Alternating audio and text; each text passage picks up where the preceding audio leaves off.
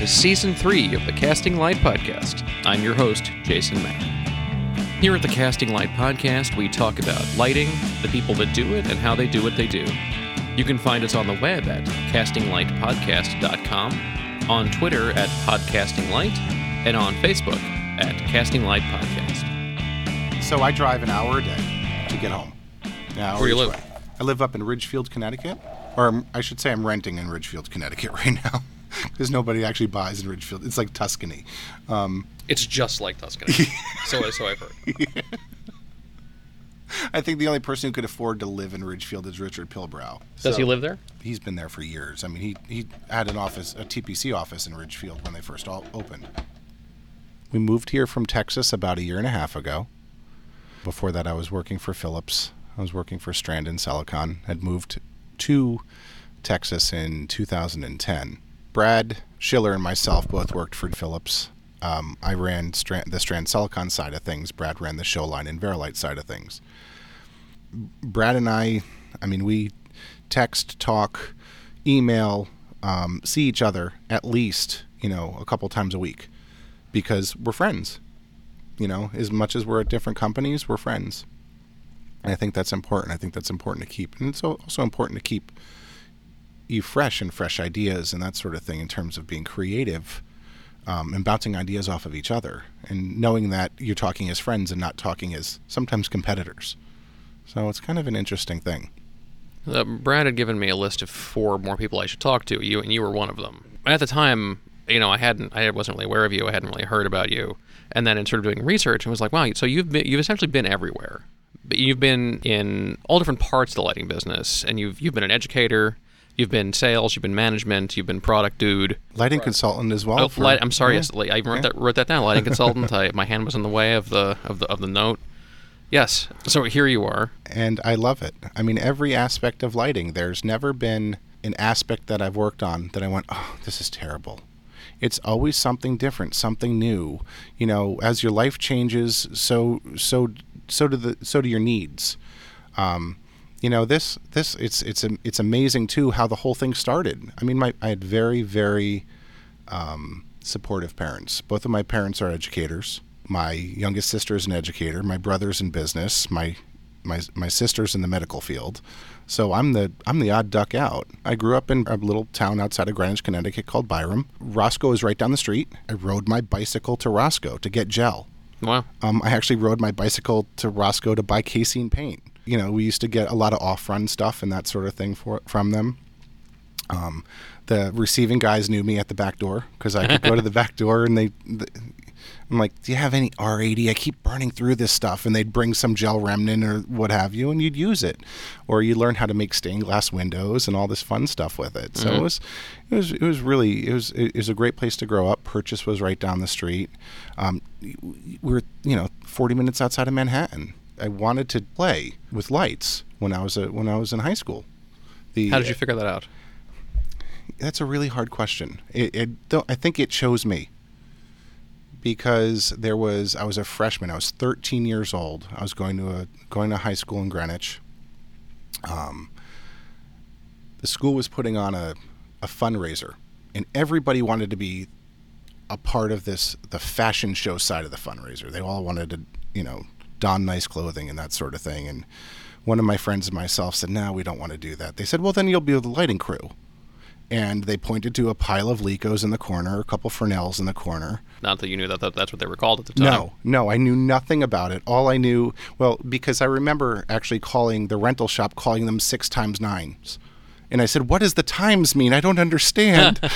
And I actually remember taking there's a little 6-way TTI dimmer pack. I believe it was a TTI. And I remember lugging it with one of my friends up to the stage, and we put it in front of what then was a 60 amp company switch.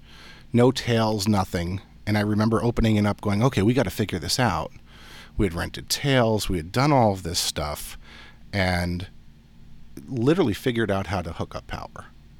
Anybody who's listening, I highly don't recommend doing that. We had read up onto how to do it. We were 13. We were not very smart about it. But we hooked the whole thing up. We tied in The janitor then went and turned on power for us. We powered up the dimmer rack and everything worked beautifully. And then I got a detention. So I got the detention for hooking up the dimmer rack, which nobody should ever do if they don't know what they're doing, or they're not trained in doing it. Anyway, put lights in the air, started to play a little bit, used the basketball coach's chalkboard as my light plot, and started to lay things out and started to figure out and be able to calculate, well, if I have this fixture at this distance, I get about this much light. Now, about this much light had nothing to do with foot candles or anything like that. It had to do with my friend standing there in the light going, oh, I could see you there, but I can't see you there. So we played. We also found that all the instruments that we had rented were a lot brighter than the instruments that were sitting in the pile in the corner. Mm-hmm. So we took all of those instruments, we field stripped all of them, we cleaned all of them, and put them all back together wrong. Oh.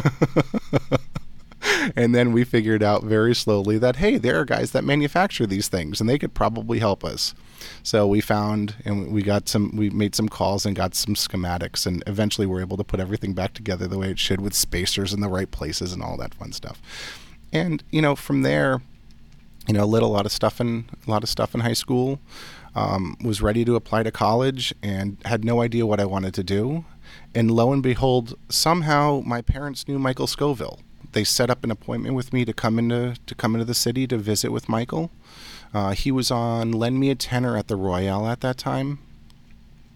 So I went in, I visited Michael. He showed me around backstage, showed me what it was about, showed me what his job was. After a number of times of coming to visit him, because every time I left, he said, come back another time. I want to talk with you some more. So I'd come back whenever I was available. It was an easy train ride in. Come to see him generally for an evening performance. And before I knew it, he handed me the manual to the Strand mini palette. Said, go through this and tell me what you think. And I remember reading the Strand mini palette manual cover to cover, going, man, who wrote this? This is terrible. Oh. And it was because, of course, an engineer had written the manual based upon keystrokes and that sort of thing, not taking into account that the person sitting behind the desk now actually needed to follow those keystrokes but understand what the outcome was going to be. I wasn't smart enough to know that yet. What I knew was, this is really difficult to follow. This is really difficult to figure out. But anyway, before I knew it, I sat down behind the desk. I got to play. I got to run the show with him sitting behind me. Now this was 85, 86, and Michael taught me a lot of things. He taught me why you're there. The fact that as the lighting person, what you're looking for, what you're looking to do, what the designer is looking for when they're creating those looks, why this is gelled the way this is gelled, why this fixture is used the way this fixture is used, all the way down to, when to be quiet in theater. And that didn't mean just because a scene was going on. That meant because a director was talking. He taught me about collaboration. He taught me that nothing happens in theater with one person. And that went a long way. That helped me make a choice of which college I wanted to go to. I decided to go to a smaller university. I went to Providence College in Providence, Rhode Island. That produced a lot of interesting people. Produced people like John O'Hurley, David Angel, produced David Barber of Lights and LSA. And just really a university or college that fostered and encouraged you to try. When you were there, who was running the program? What was it like? How was it structured? It was structured. It was interesting. It was a BA program that had a BFA formality to it. So you're looking at, you're getting something like 90 credits in design technology, but the degree was a BA in lighting design and technical direction. The people that came through were absolutely incredible. At that point, the program was run by, I believe it was John Garrity at that point. He's still there. He's still employed at the university and still runs the program, I believe. But we had a lot of young designers there. I had designer, technical director at that time, Nancy Pontius, who is still teaching. I believe she's in Kansas now teaching. She came up from Dallas and had run the technical theater side of things, and really took me and a few others under her wing to make sure that we had what we needed in order to go out into the world. And we did a lot of freelancing. She set up, the amount of summer stock that we did. We learned rotating rep ad nauseum when we went. She took us out to Miami University in Oxford, Ohio, to learn rotating rep and what it takes and the preparation. And she was really great at making sure you dotted the I's and crossed the T's, making sure that you were prepped 6 ways to Sunday. She was wonderful at teaching us not only how to be a crew member, but how to lead a crew and how to work with people. Because I think that's a huge part of theater, is everybody being able to work together, to be collaborative, to recognize what's in front of them, and as a team figure it out and work through it. Because it's not always, you might get there, it's not always what you have on paper.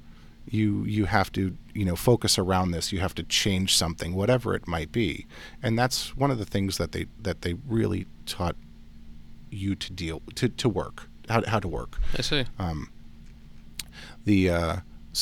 Just a really great education there. I was very close to Trinity Repertory Company, so I was able to see a lot of work at Trinity.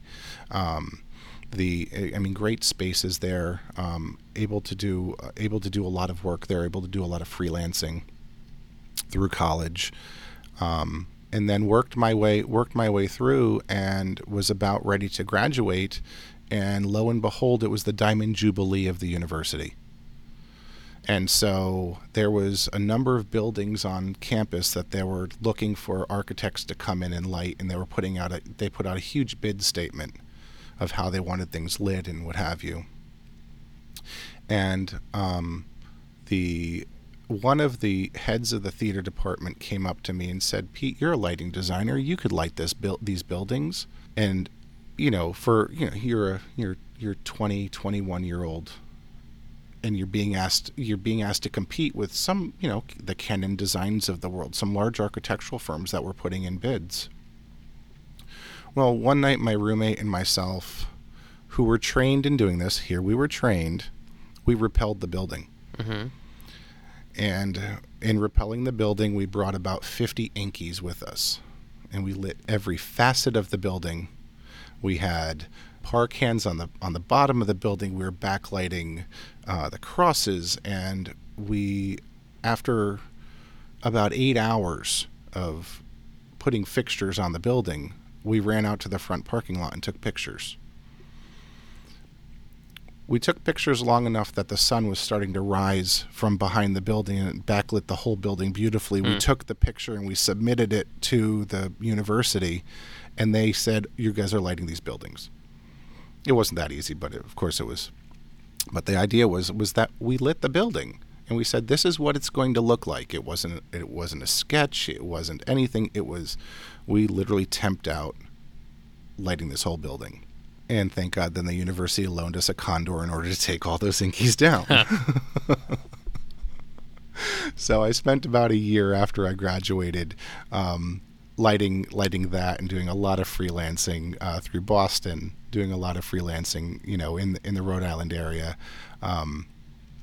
and really decided that I enjoyed being in a university setting. There was something that there was some great energy there. I loved working as myself as a student, but also loved working with other students because of the energy. So, after finishing that project, I left Providence and I came back home. I came back to Connecticut, and there was a job opening at a university in Garden City, New York. Delphi University, which had a decent theater program, a design technology program, full BFA, had some great faculty members there, and some really wonderful students. I came down and I applied for the lighting design position, which was a part-time position because I still wanted to freelance. Mm-hmm. So I came down, I got that, and they said, "Oh, do you also want to be the technical director?" I said, "Well, sure." So kind of first real job out of college where benefits are being paid and what have you, but part of my contract was that I could still freelance. So, started doing shows for... No, and what kind of freelancing were you doing? I was doing a lot of one-offs. I recognized that there's a lot of money in one-offs, and I had college loans to pay, and I had the little Sally Mae ticket book that kept reminding me that it had to be paid every month. Mm-hmm. So started doing a lot of stuff at the Waldorf. I'd hooked into a commercial real estate company who every 2 or 3 months did a large outing in different places in the country. They usually did 2 or 3 in the city a year. So I became their guy. And when you become somebody's guy, it's you end up doing everything for them. It's not just, you're not just lighting it, you're doing scenery and what have you. And their first big outing, they rented out the majority of the Waldorf Astoria, the Jade, the Basilton, the Astor, the Starlight, the main ballroom, the lobby areas. They'd rented everything out for almost a week's time. That's cool. And it was awesome. It was awesome. And they had a ribbon cutting ceremony to a technology show that they were doing. It was the unveiling of the first affordable digital camera that Apple had. Wow. And it was just under $1,000, and I think it was like 0.02 megapixels. I mean, they weren't measured in that back then. It was this big. I mean, this thing it was amazing to me that somebody took a picture and then all of a sudden they had, and they had unveiled that. They had unveiled a few other key pieces of technology. At that point, we were using a bunch of high-end stuff, lots of Cyberlights, lots of I-beams, lots of custom gobos, and one of the things that the head of this company wanted was they wanted fog rolling down the main set of stairs at the Waldorf. Well, the deal is, it's a huge fire hazard. And the LSG did not exist back then. Yeah, exactly. The LSG was a few decades away. Yep. And so we contracted the fire department, and they put people on fire watch, and we were able to do this one opening with all this great fog rolling down the stairs. With at that time, they had hired former Mayor Koch to come do the laser cutting ceremony, because there was basically a simple laser going across the thing that he was supposed to cut, and everybody goes hurrah while you're sitting there and you're hitting go on your console to show them that, yeah, look, he cut that laser and look at all the neat stuff it did, when it actually, as we know, did nothing. But did a lot of freelancing like that. Did a lot of stuff at Chelsea Piers at that time. Did a lot of little ice shows and fun stuff like that. Things that you could do to kind of keep moving forward, to keep your name out there, but also to make some money. A good friend of mine, Greg Mercurio, used to do a lot of scenic work at La Mama. So used to go and help him do a lot of work. When they had a lot of new works that would go in there, I'd go help light them. It still remains one of the best places to see amazing new work in the city. I mean, love it. I love La Mama. And we used to, out of Adelphi, we used to contract our students. We'd pay them very, very well to help build scenery, to do light load-ins, that sort of thing. I used to do a lot of stuff on the piers, a lot of staging events. Bring my students with us, with me, so that they can learn and they could earn while they learned. They can meet people. They could, there were no LinkedIn's back then. There was no, I think MySpace was just taking off. Your calling card was the was literally that. You were working next to somebody and they go, hey, are you free next week to do this? So getting out there was important. It was not just only important to me, but it was also important that the students got out there in order to do it, so that they can start putting together that little black book of resources. So that's how you ended up at Adelphi. Mm-hmm. How was that program structured, and what specifically were you doing? So the first couple of years, just basically doing lighting design and technical direction. We were running 6 to 8 main stages a year. We had about 8 black boxes running and 4 cabarets running a year. So there was always shows that were going on. I was overseeing the entire lighting department, as well as the build of all of those shows. It was important to me that students got an opportunity to light shows. It was important that they got behind the tech table and that they worked their way up to a main stage.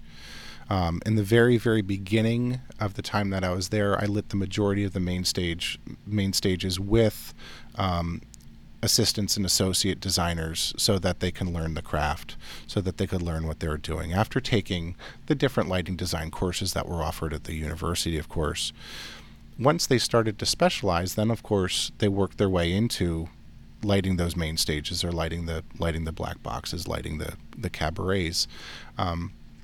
And the way that BFA was structured was students earned credits, of course, in a course called Research, Rehearsal, and Production. The kids called it RIP.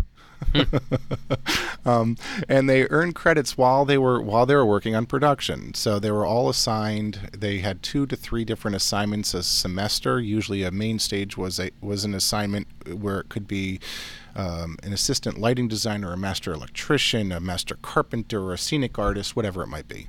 And they would earn credits for it, and they would get evaluated and graded on that. They would also do a paper on the work that they perform, so that they can do their own self-evaluation of it, and then the faculty would also evaluate them on their performance, so people can grow into all the different aspects of whatever the job might have been, or where they could say, hey, next time I'm going to do this way. And everybody had to do everything. You weren't exempt from doing sound if you didn't like sound. You weren't exempt from doing lighting if you didn't like lighting. The reason was because we wanted everybody, in terms of the collaborative environment or atmosphere of what theater is, we wanted everybody to be able to experience all the different jobs. Mm-hmm. The whole walk a mile in a man's shoes. So, you can't say, oh, the lighting guys are just, they come in later, that sort of thing. Yeah. So, spent a lot of time behind a tech table teaching the etiquette about sitting behind a tech table and what it takes, and the idea that you have to be fast. The idea that you have to know what you want before you sit down. There is time to explore, but once the director's sitting there, that exploration is, now you're showing them what you've painted. Now you're giving them the ideas that they gave you 2 weeks ago for this scene are now being realized, are now, there's a lot of fine brush strokes that are, or broad brush strokes that are there. Now, while you're sitting there with them, you can dabble a little bit. You could tighten that up. You could tighten up your timing. You could tighten up the scene. You could tighten up the look, the color, whatever it might be. So, a lot of time teaching that. But one of the things I found you can't teach is passion. And that was the hard part, because it's fair. You can't teach passion, and I think the students that wanted to be there were there because they wanted to be there and they were passionate about it. But there was always a someone who just wasn't, their heart wasn't into it. And I think it's a very hard industry, if your heart's not into it, to be able to foster a person through something that maybe their heart's not into. And to tell, I think the hardest thing I ever had to do was tell a student, say, maybe this isn't for you. maybe this isn't for you. Your heart's really not in it. And when you get out there, it's a really hard life if your heart's not going to be into it. If you love what you do, if you love sitting behind that tech table at 2 a.m., creating that awesome cue, timing it out with the music, hitting go and going, wow, that was awesome, then this is for you. But if the passion's not there, you can't teach it. And I think there's a lot of educators out there that their passion is contagious. You know what I mean? And that love of what you do every day, if that's contagious and it equates through your students, that's awesome. Then you've done your job. Then you've more than done your job. To be honest with you, it's a very different world between, the business side of theater and the education side of theater. So being able to bring that passion in is really, really, I think is great, I used to bring them in a lot of times. I mean, at the same time that I was working for the university, I also worked as a lighting consultant for Robert Lorelli Associates. He's a consultant out on Long Island. Does the theatrical consulting for educational spaces and new theatrical installations, et cetera, right? Exactly. And he hired me in 96. It was 96. He was doing a massive project in the Philippines, and he had asked me to come in through a mutual friend of ours, Sonny Sonnenfeld, who just recently passed away. Sonny had recommended me to go visit with Bob. Bob was working on this large project, and Bob needed a lot of lighting help because it was such a massive project. And I went in and he said, "Do you know AutoCAD?" I said, "I could probably work my way through it." I mean, this was when AutoCAD was the blue screen with the Curta tablet. So we did. I worked my way through it. It wasn't pretty in the beginning, but what he was working on, It's hard to imagine a program more opaque than AutoCAD. I don't mean that it's hard to use. It is hard to use, but I also mean it's not the sort of thing that you can just sort of pick up. You can't pick it up. It's not something you just pick up, and that's what I learned very quickly. But what I also knew is that there were draftsmen at the university that worked on campus that I can sit behind and just get a couple key commands and get started and start kind of working my way through. I found that because it was just a blue screen with a command line at the bottom, I found that the help command worked a lot. Huh. Help underscore the. But he was working on this project in the Philippines called Phil Expo 98, and they were doing this massive expo on the old Clark Air Force Base, and they're in the midst of building a 35,000 seat amphitheater that was going to be completely covered by a bird air structure. Oh wait, a what? A bird air. Bird air made the structures over like the Denver airport. Oh, I those see. tented structures, and they were commissioned to tent over this massive amphitheater. And this whole amphitheater sat inside of an old radar array that was roughly a mile in diameter. Well, we started laying this space out in AutoCAD, and we quickly found out how big a mile in diameter is and how big a 35,000 seat amphitheater is, because he and I laid out every single seating section, every single seat in that space. We developed the rigging systems for it, the lighting systems for it, and then we were commissioned to light the tent. So this is a function well beyond the sort of standard work of a consulting it is well company beyond. Or consultant. Exactly. And it was tough also because it was kind of my first foray into the consulting side. So this is what I thought a theatrical consultant did. They just and we were commissioned to light the tent. We wanted to up the President Ramos, who was the president of the Philippines at the time, had asked us to use, I can't remember the exact wording, but he wanted us to use Philippine influence in order to light the top of the tent. Mm-hmm. So we had glommed onto this thing called the Pampanga Lantern, and a Pampanga Lantern is a Christmas star. And a Christmas, there's no one that's the Christmas star. They're all kind of unique to different regions and what have you, and everybody had their own Pampanga Lantern, and it meant something to each region. I mean, Christmas is massively important in the Philippines. It's massive. It starts in October, you know. But I didn't realize how big it was until I started doing all this research. And High-End Systems was just coming out with the Studio Color at that time. And I decided to take, I think it was 400 Studio Colors and first uplight the tent.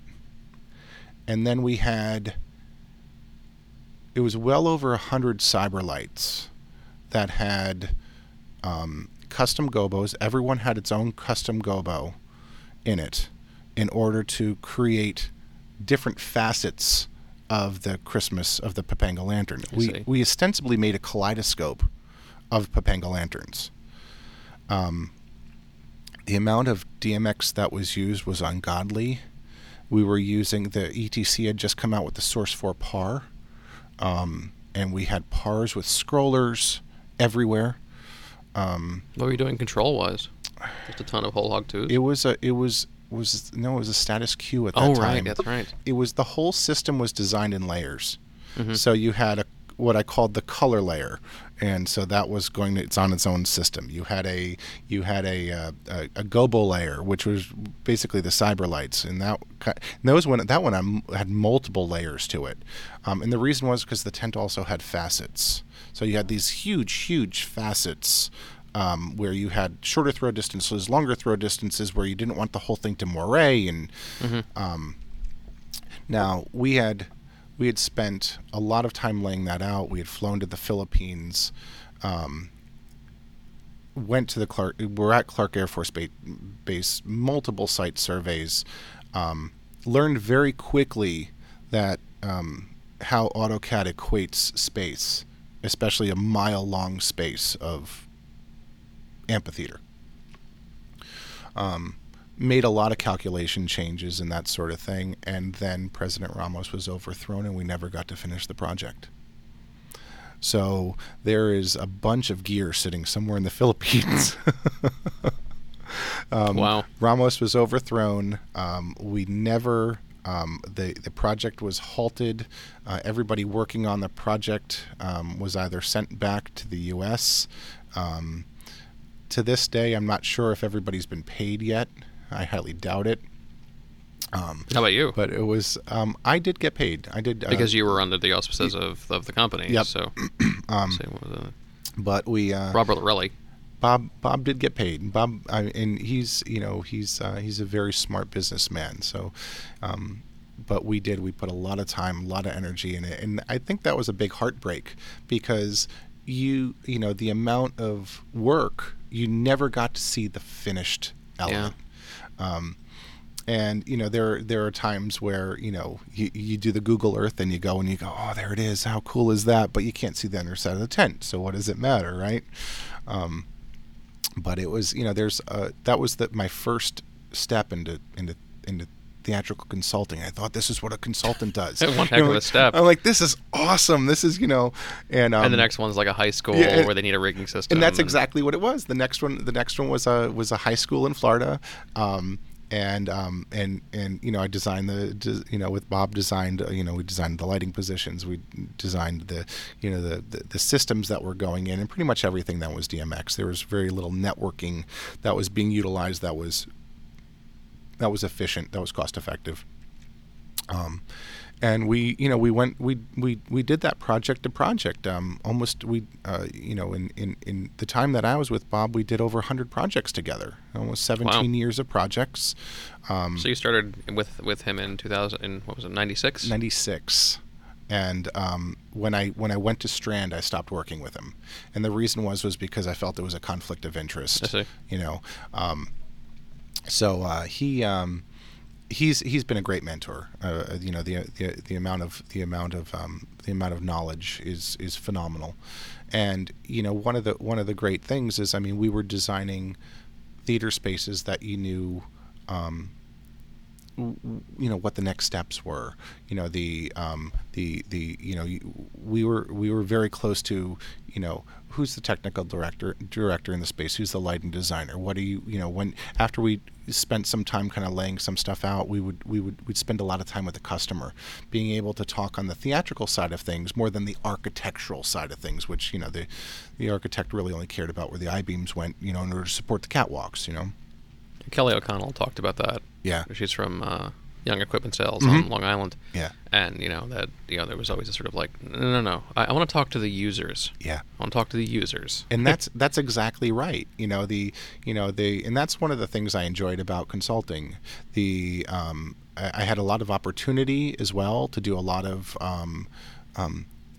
first show in designs.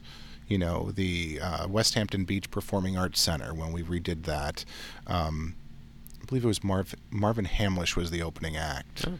And it was really kind of neat, but nobody had lit in the space before. So in comes his rider and that sort of thing, and it's like, who's going to do this? We don't have any staff to do. Well, we ended up doing it. So kind of outside the auspices of what a theatrical consultant would normally do, we also provided a lot of technical services where we would, we'd bring in, I'd bring in a number of my students, and we'd pay them, and we'd lamp, clamp, gel up all their new fixtures, tune them all up, get everything in the positions in which they were intended to, get a rep plot up, whatever it might be, and we knew that that rep plot, of course, would change into something else, but at the same time, the 10 degrees were in the back of the house, they didn't end up in some closet somewhere, and that was always the problem that you ran into when you went back and you did a checkup later on, because the technical director might come up to you and say, "Hey man, I saw on the list that we're supposed to have a bunch of scrollers. Where are these things?" And you'd go back and you'd go through maybe the electrical, one of the electrical closets, and you see boxes of scrollers all stacked up in the back, that never really made it to to one of the theater wings.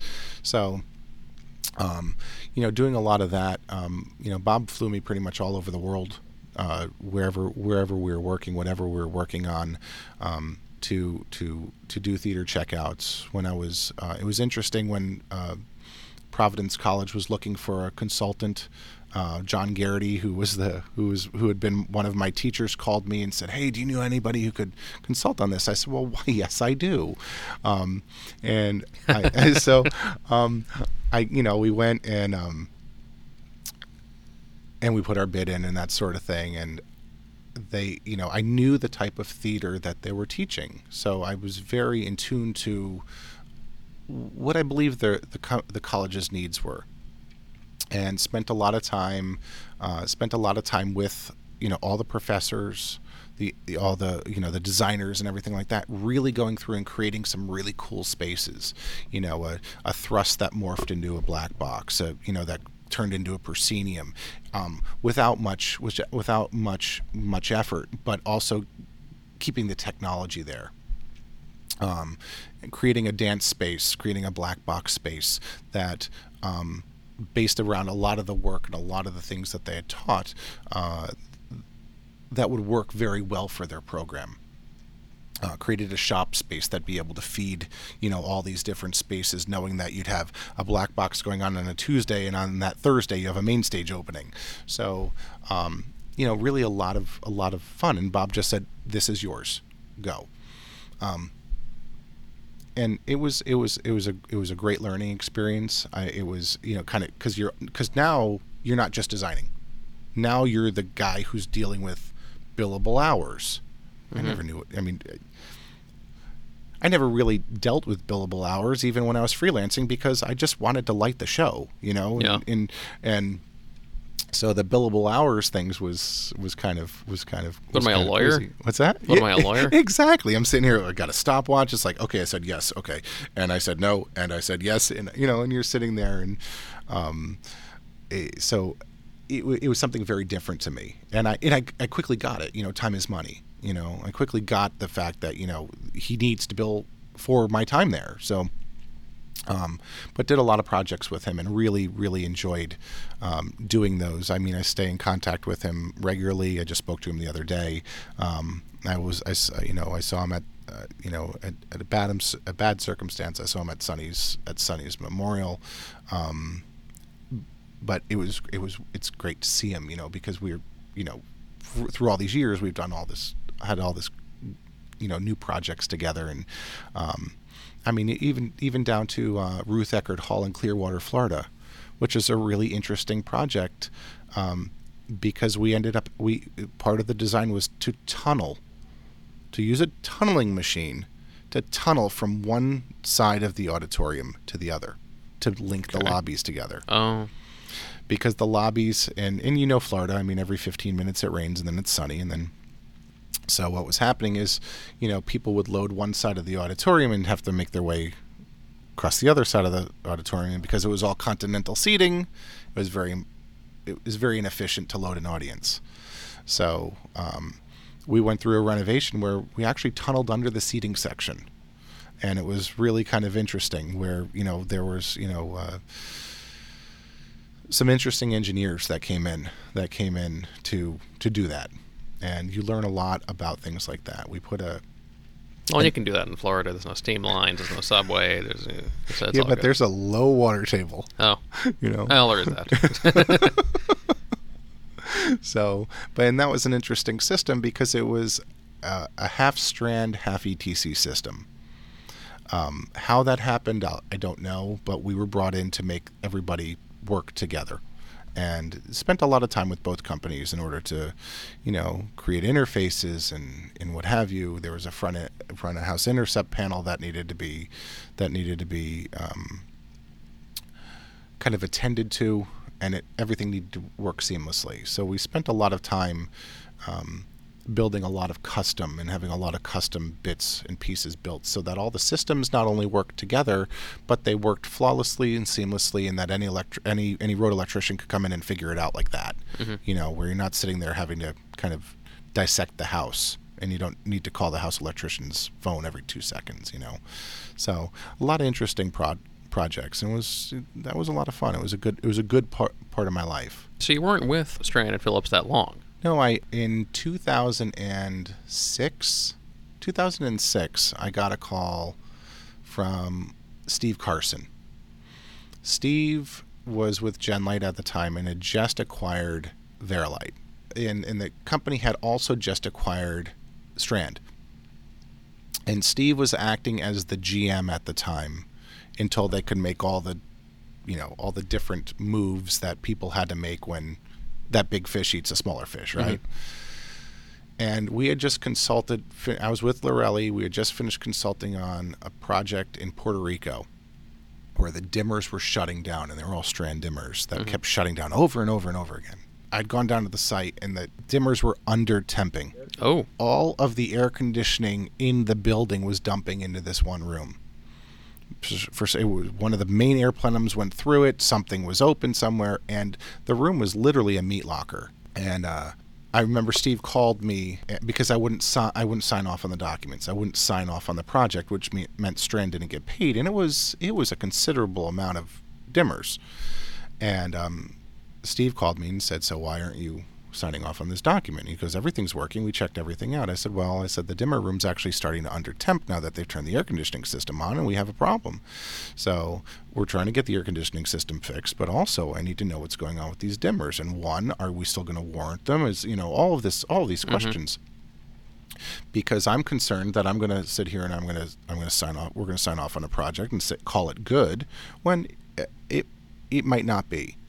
Well, Steve kept calling me back. I kept holding my ground. And, through a couple of weeks of time, the problems started to fix themselves. The HVAC contractor came in and checked it out. Strand had flown somebody down to the site. We had gone back down to the site and done another checkout. And at that point, I signed off on the project.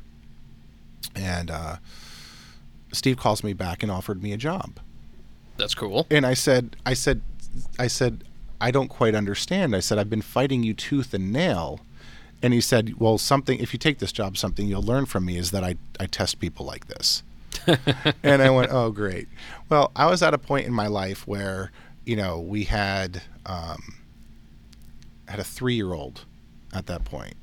And both my wife and myself were working at the university. We were both working at Adelphi.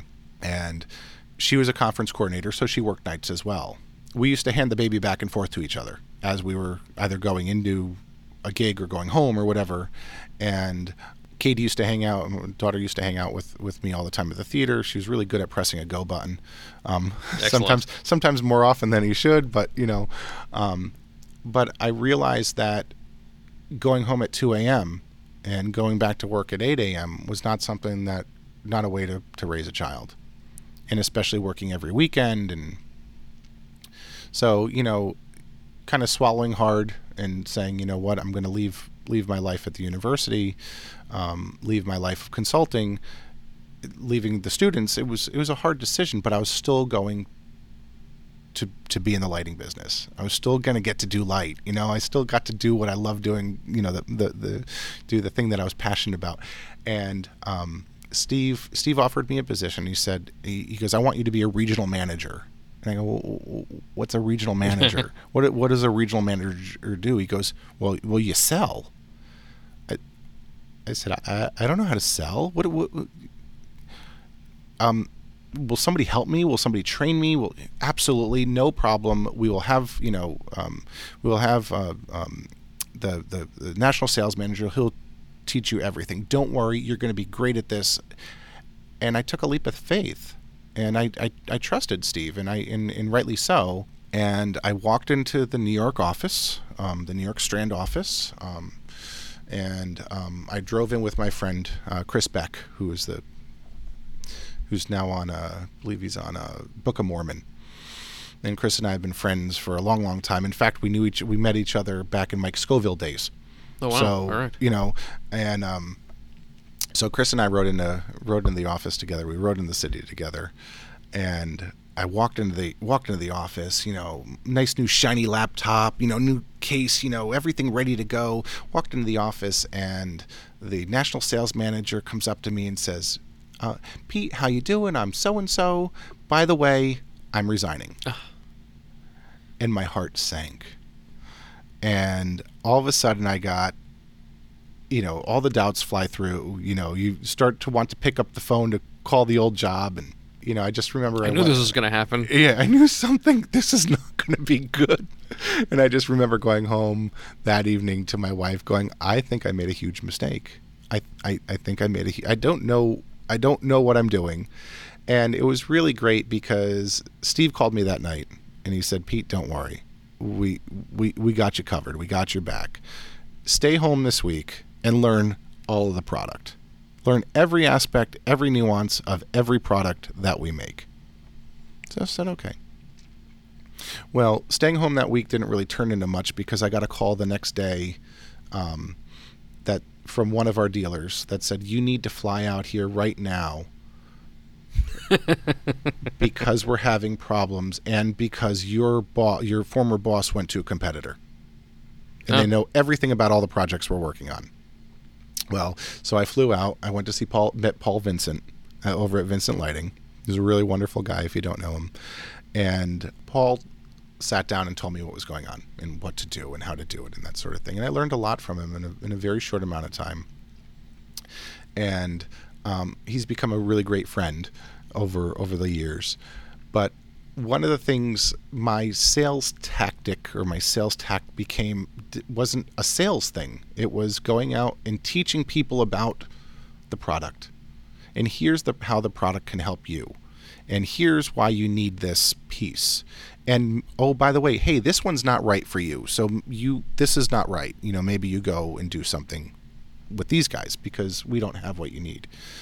And I was just completely honest with our customers. I went out, I showed them what the product did. I worked with architects and engineers and theatrical consultants to show them,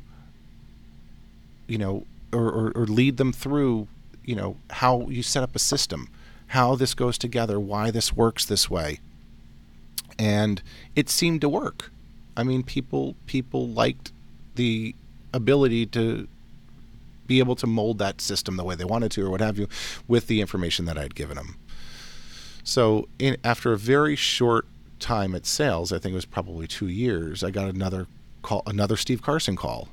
And he was like, "You're going to come be a product manager in Dallas." And it was because at that time, while I was selling, I was doing a lot of product work. I was coming back to the guys in R&D and saying, "Guys, hey, you know what? I know you made the patch panel here, but when you do this, is anybody working with this?" I said, "Look what happens when you patch this, or you start to stack pins, or you start to do this, or you try to do a rotation with this fixture. It doesn't work that way." I said, it might work well in your engineering model, it might work well in the bench, but this is not how you hang a fixture. So things like that, I was doing that a lot with pretty much all the product that was there. We had come out with a little product that didn't last very long. It didn't really catch on, called Light Rack. It was a 240-pound, 48-way IGBT dimmer rack. Oh. It was tiny. I okay. mean, at 240 pounds. So we were, hey, this will fit on the jump easily. You'll be able to get this in places you don't get out of the dimmer racks. You could fly this thing, all this great stuff. When I had done all this research and all this and what have you for Disney, because they were looking at how do they save money on a bus and truck. Mm-hmm. And I'm like, look, there's less cable here. There's less this here. You don't have to hump all the Sacco. And your dimmer racks pretty much can go where the fixtures are. It's almost distributed dimming because it's so small. It is. And I mean, it was tiny. And it actually used all the ideas of distributed dimming that Gordon Perlman had done with the IGBTs for ET, and then it became eventually Strand, right? Strand product. The backpack dimmer, right? Yeah, backpack. Then for Strand turned into the light pack. That IGBT went into a raceway called R21, and then that went into something else, and then that went into this little rolling rack. But if I remember correctly, the first product that used it was the VL1000, right? That is correct. Yep, the VL1000 was the first one to use that IGBT, and that showed its roadworthiness, what it can do, and how it can do it. That product was put into, or that technology was put into about 9 other dimming products. Because of what it can do. Like the L500. Exactly. But this light rack was this neat little thing, and I'd done this whole thing for Disney because they were looking to buy about 100 racks. And it was funny, I did a Vectorworks layout of the inside of a truck and showed how the racks would stack, how many cable hampers you'd need, the whole thing. Mm-hmm. And I presented that to him. This is your current 96 racks. This is ours. Exactly. And then I got the call from Steve, "Do you want to be a product marketing manager?" And I'm like, "Well, what's a product marketing manager?" And so he explained to me that he wanted to move me and my family to Dallas, and that I would be in charge of all Strand, and it would then be eventually Silicon product. And I would run, I'd push the engineering teams, and I'd write the specifications. I'd meet with designers, consultants, what have you, meet with end users in order to build the next thing, whatever it was, to fill the roadmap, to round out the product offering, to create the next best lighting thing. And that so Steve moved me to Dallas, moved my family and I to Dallas, and I realized very quickly that a product manager was so much more than what he said it was. He had given me the bullet point abridged version of what it was, and I mean, the whole thing starts with market research. The whole thing starts with what's out there. How are people using product? Why are people using the product this way versus that way? Is there a need for a something else that does that same thing, that gives the same result? Do these things need to be more efficient? Do they need to be brighter? And I'm just talking about lighting instruments. And then you get into things like, how are people using consoles? And, how are people programming? And what markets are we selling into? And how are those markets using desks? And then you start looking at dimming and dimming trends, or relays, or how much smarter does my power now need to be, because LEDs are coming on the forefront, and I'm going to need to not only have something that has dimming capabilities for today, but switching capabilities for tomorrow, do I need to start also looking at my carbon footprint of what I'm producing for those racks themselves? I need to start looking at dimming efficiencies, or I need to start looking at the thermal that I'm actually putting into a space. So all of a sudden, that research becomes huge, and that's not even taking the first step into what that PM is going to do. So then taking all of that and looking at the overall product portfolio, and what can fulfill those needs of those customers. Do we have something that can do that? Usually the answer is no, because then the customer would be using that in order to do that. So now you start writing a detailed specification about what that thing is, how it works, how it goes together, what it might do, all the different, you start dialing in all the needs of it, and then sit down with an engineering group who sometimes has some theatrical experience, but most of the time, they're specifically software engineers, optical engineers, and that sort of thing, where they're all focused on everything from, squeezing every last photon through that gate to, dimming curve efficiencies on maybe an LED product. So you spend a lot of time being the voice of the customer and what that customer is looking for, and putting all of these measurements to something called a CTQ, which is a critical to quality measurement of what does the customer want, and being able to give an engineering group something that's measurable for that. What does the customer want, right? My favorite CTQ is fanless. Yes. Is that a CTQ, or is quiet a CTQ? And if fanless is a CTQ, what's measurable about it? Because there's no fan, right? So is that just a check mark? Or do you sit there and you look at that critical to quality measurement and you say, hey, you know what? I'm going to make something that's, imperceivable to the human ear, that lasts 5 times as long as the LED source that's going into it, needs absolutely no maintenance over that time. Does that fulfill the quiet CTQ? If it's, say, 10 decibels or under 10 decibels, and it's a 250,000 hour fan, so you start looking at things like that, and then you start, again, teaching. So now you've gone through all of the specification part of this, and now you need to teach all the engineering group what this product is going to do. And now you need to start doing the math that none of us were really taught in college. Of how start relating all of the different man hours that are utilized in putting that thing in, what the return on investment to the company is going to be, what the return on investment in time is going to be, and all the different fun things, so that a management group then could look at it and go, no. Yeah. Right. But we all know, because of the research we've done, and that the industry needs this, and this is something that will sell, or whatever it might be, and the sales group is signed off on it. And once you reveal the product, then it's your job to go out and show the product and teach everybody about the product. And there's this great story a number of years ago.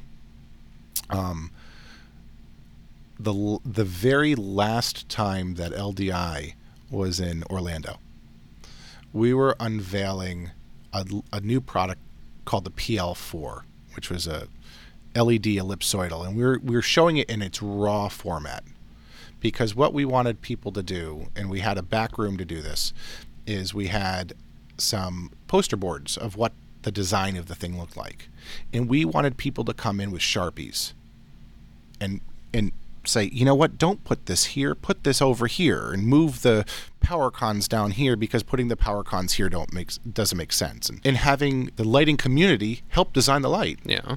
Well, at the same time, we were also unveiling the 3015 LT, and we had that also in prototype format. And the day before LDI opened, so did the ceiling above our space with a deluge of water. Oh. So down on top of all this prototype type product, flowed, thousands and thousands of gallons of water. And I remember George Masick and I looking at each other going, we're doomed. Show opens in 12 hours. All these prototype things, they're shot.